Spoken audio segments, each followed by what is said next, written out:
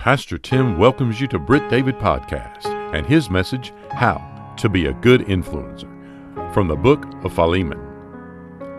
Today, we have social media influencers, and it is full-time, lucrative work. Influencers promote themselves by promoting products and causes. Kabi LeMay is the most followed and highest paid influencer through TikTok and Instagram. The 23-year-old has a net worth of $13 million, and audiences eat up his influence. You may not make $1 million, but you can make an influence on others that will last for eternity. Here's Pastor Tim.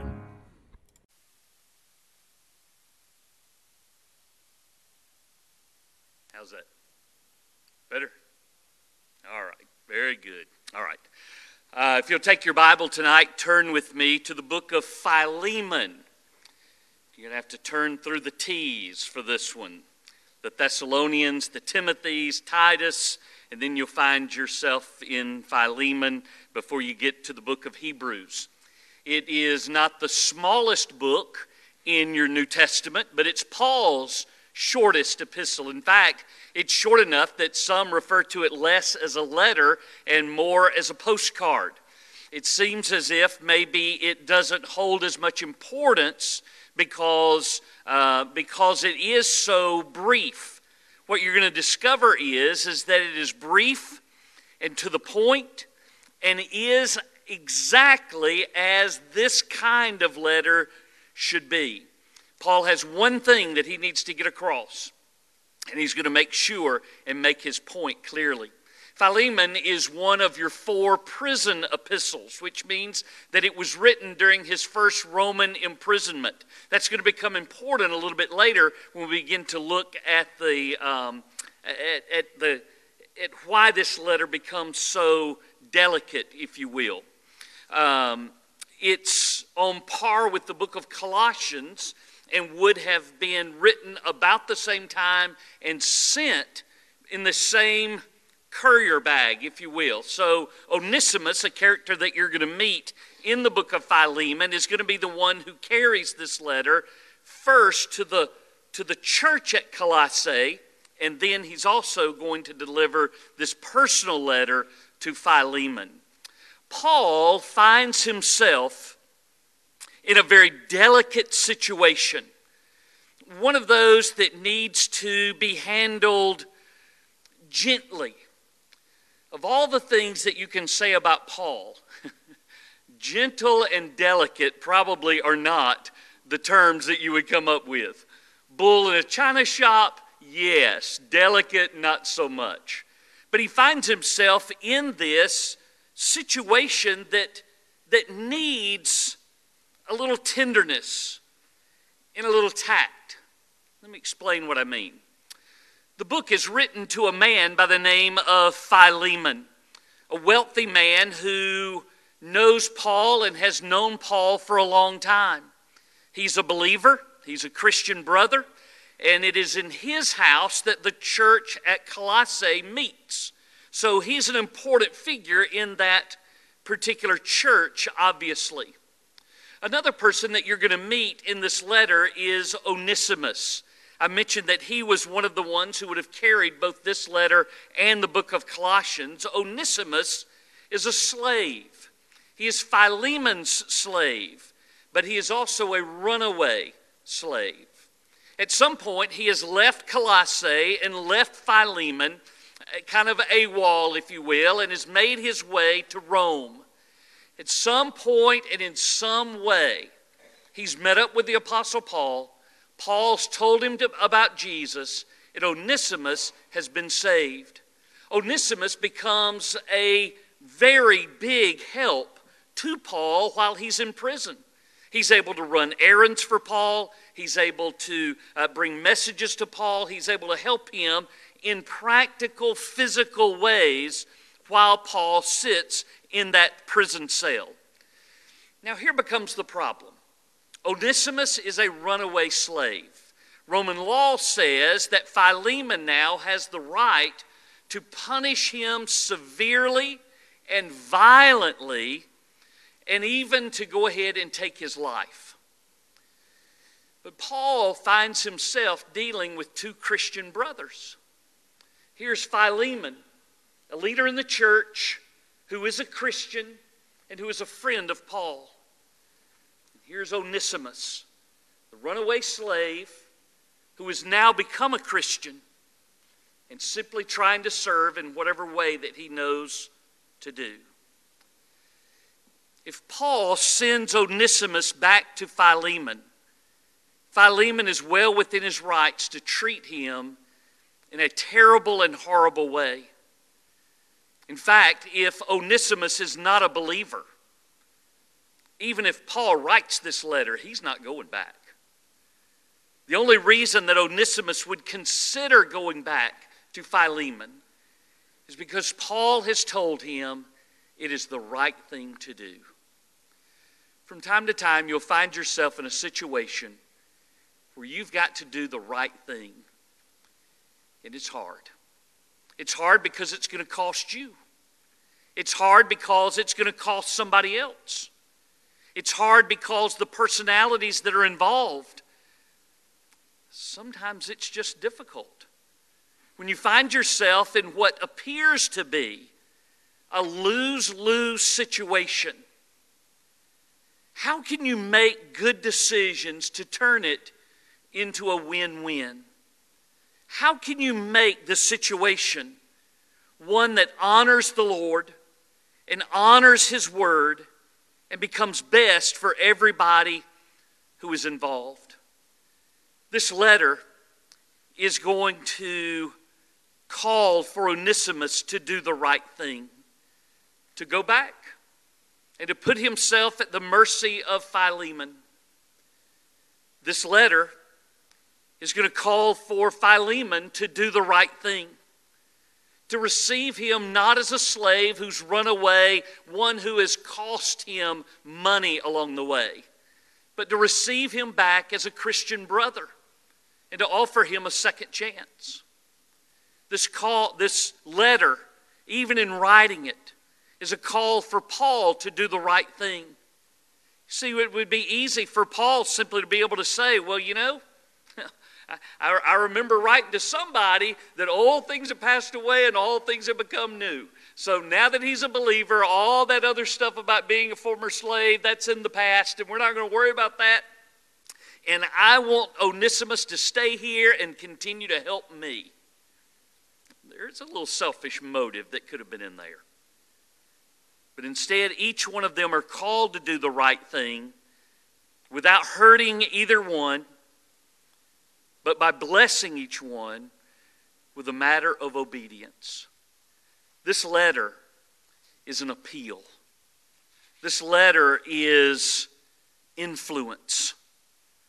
In the day that we live in today, influence is sometimes a dirty word. We oftentimes see influence being exerted at the highest levels politically, where one lobbyist wants to get one congressman or one elected official to do what they want him to do. And so they press their influence on him. Sometimes we think about influence in terms of manipulation, more than motivation. We're simply trying to get somebody to do something that we think that they ought to do and something that would be best for us, regardless of whether it's best for them. In fact, we use this word influence or influencer within social media today. With the development not so much of Facebook, but of Instagram and TikTok and some of the other outlets, influencers have risen to the top, both in following and in the amount of money that they make. You know, there are levels of influencers. That's simply what they're called. Sometimes they're called social media influencers. Sometimes they're called fashion influencers or sports influencers. And it all has to do with the number of followers that they have, the number of likes that they can get, the comments that they can find. Of these levels that are talked about in those circles, one of those is a nano influencer. It's a person who has anywhere between 10,000 followers and 50,000 followers. We have a nano influencer in our church. It's Adam Smith. He has his own channel and has thousands and thousands of followers. Now, if he gets rich, I want to remind him about tithing. There he is. Anyway, social media influencers have become all the rage. The only problem is that they're in it, as one coach said this weekend, they're in it for clicks, not for the wins. Their value is based on hearts and likes and sharing those particular posts. But really, to be a true influencer, you should be marked and measured by the amount of change that you're able to bring forth in another person's life that is for good. How you can influence them to do, as Paul is doing here, simply to do the right thing. You don't have to appeal to somebody to do the right thing because of what's in it for them, but simply to appeal to them, to influence them, to do the right thing just because it's the right thing. I've mentioned this to you before, and I believe it with all my heart. Obedience is its own reward. I don't have to be patted on the back. I don't have to receive remuneration. Just simply to know that I've been obedient to the Lord is enough. It's just enough. And if you can get to that point, you can help other people get to that point as well and influence them to do the right thing simply because it is the right thing. If you use the book of Philemon as a roadmap, then you can be maybe not an influencer that has all of these followers and makes all of this money, but you can learn how to be a good influencer on the people that are around you. All right? So let's use that word. You ready for it? Here we go. Number one. If you want to be a good influencer, then you need to initiate and maintain a meaningful relationship with somebody. Influencers are not like the social media influencers where you really don't know them.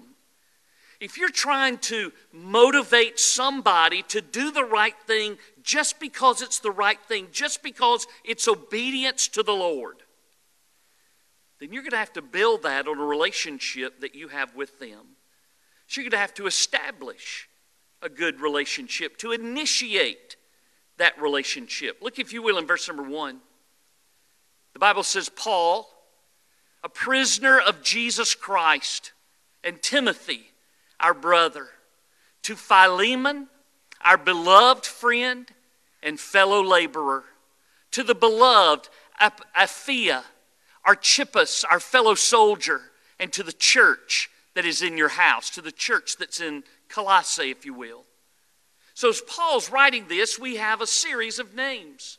Some of these that you know and that you're familiar with, people like Timothy. People who are going to Timothy, who will be the pastor of the church of Ephesus. One who's going to be under Paul's tutelage and his mentorship. Paul has initiated and maintained a fellowship and a relationship with Timothy that began by introducing him to Jesus. And that led Timothy to be a part of Paul's missionary journeys, that became a part of partnership in his ministry, and then became involved in the church at Ephesus and then beyond. He's done the same thing for Philemon that we see in that first verse as well. He began the relationship with Paul, with Philemon based on the relationship that Paul has with Jesus as well.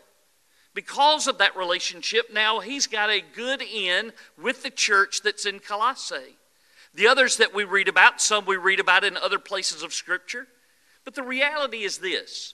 you're continuing to make and to build good relationships with people.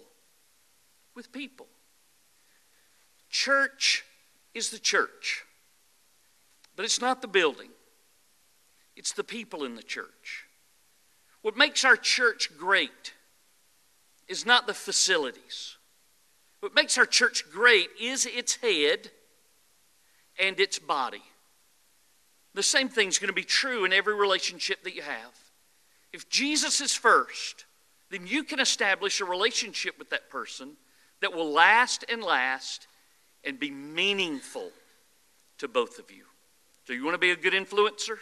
Initiate and maintain a meaningful relationship. Number 2, navigate the situation through prayer. Navigate the situation. At this point, we're talking about trying to influence them in a particular setting, like the one that you find here maybe. Maybe you find yourself in a delicate situation. In the same way that our teenagers are the ones who are going to know these social media influencers more than some of us, they're also going to be the ones who live a little closer to this pattern than the rest of us do. What it means to live amidst delicate situations where you've got the feelings of one friend on one side and the feelings of another friend on another side, and you're trying not to offend either but to bring them together. They understand what that's like because they have to do it every single day.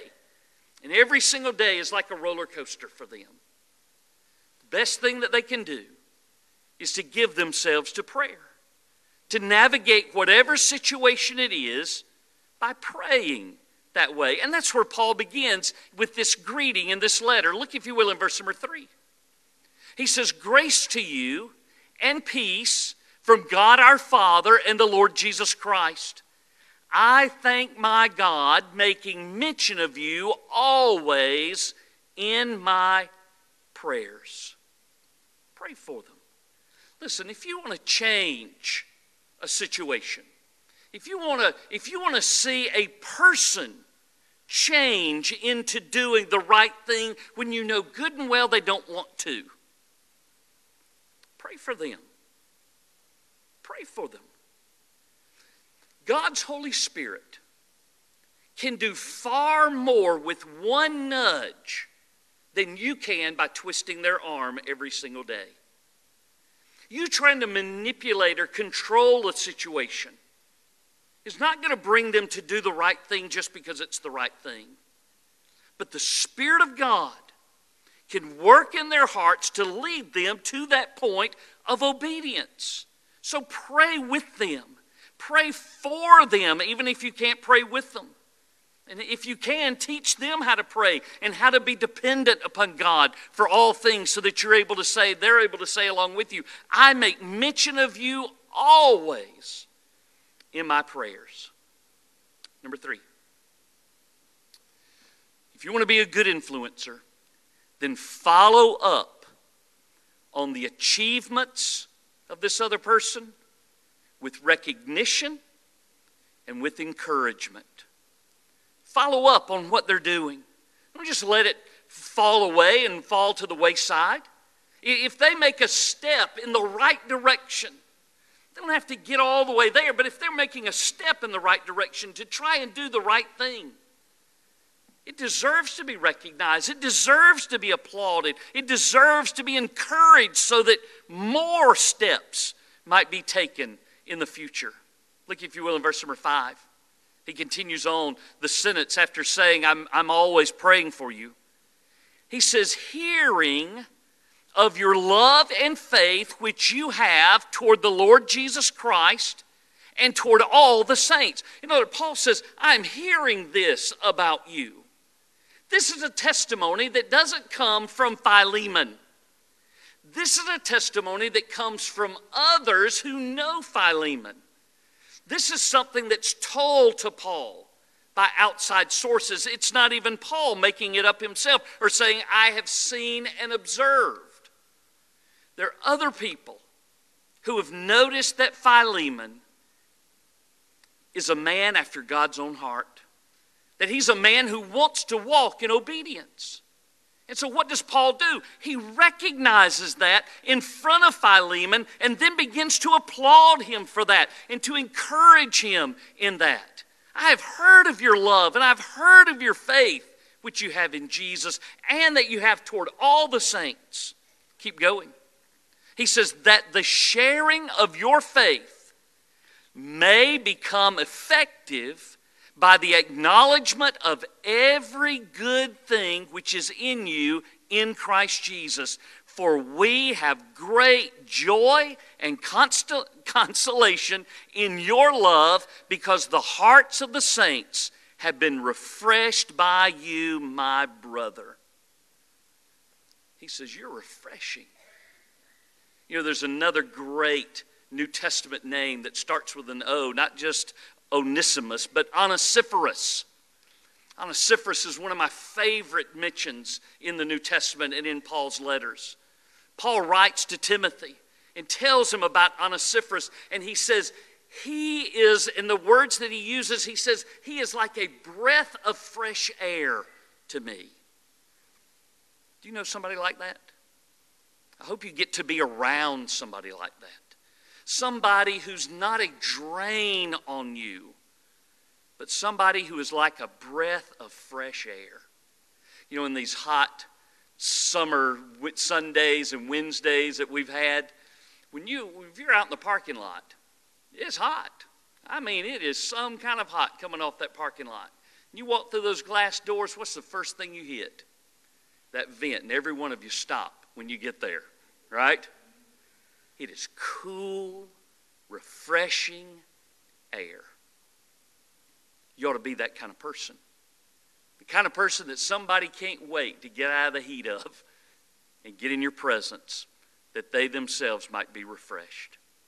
You do that by being a person like Barnabas, a son of encouragement, a person who's always trying to applaud, a person who's always looking out for the good things. He says that he has seen the good things, the acknowledgement of every good thing that is in you in Christ Jesus. What can you look at or look for in somebody else's life that makes you go, man, that is Jesus in that person. That person's acting like Jesus. Well, why not tell them and applaud them for it? Follow up on achievements with recognition and with encouragement. Pastor Tim thanks you for joining us here today and invites you to join us for the conclusion tomorrow of his message, How to Be a Good Influencer. Pastor Tim would also love to connect and share with you about a personal relationship with Jesus Christ and how you can know that Jesus is your Savior and Lord. That address is churchoffice@brittdavid.org. We are located at 2801 West Britt David Road, Columbus, Georgia, 31909. Thanks again for joining us here on Britt David Podcast.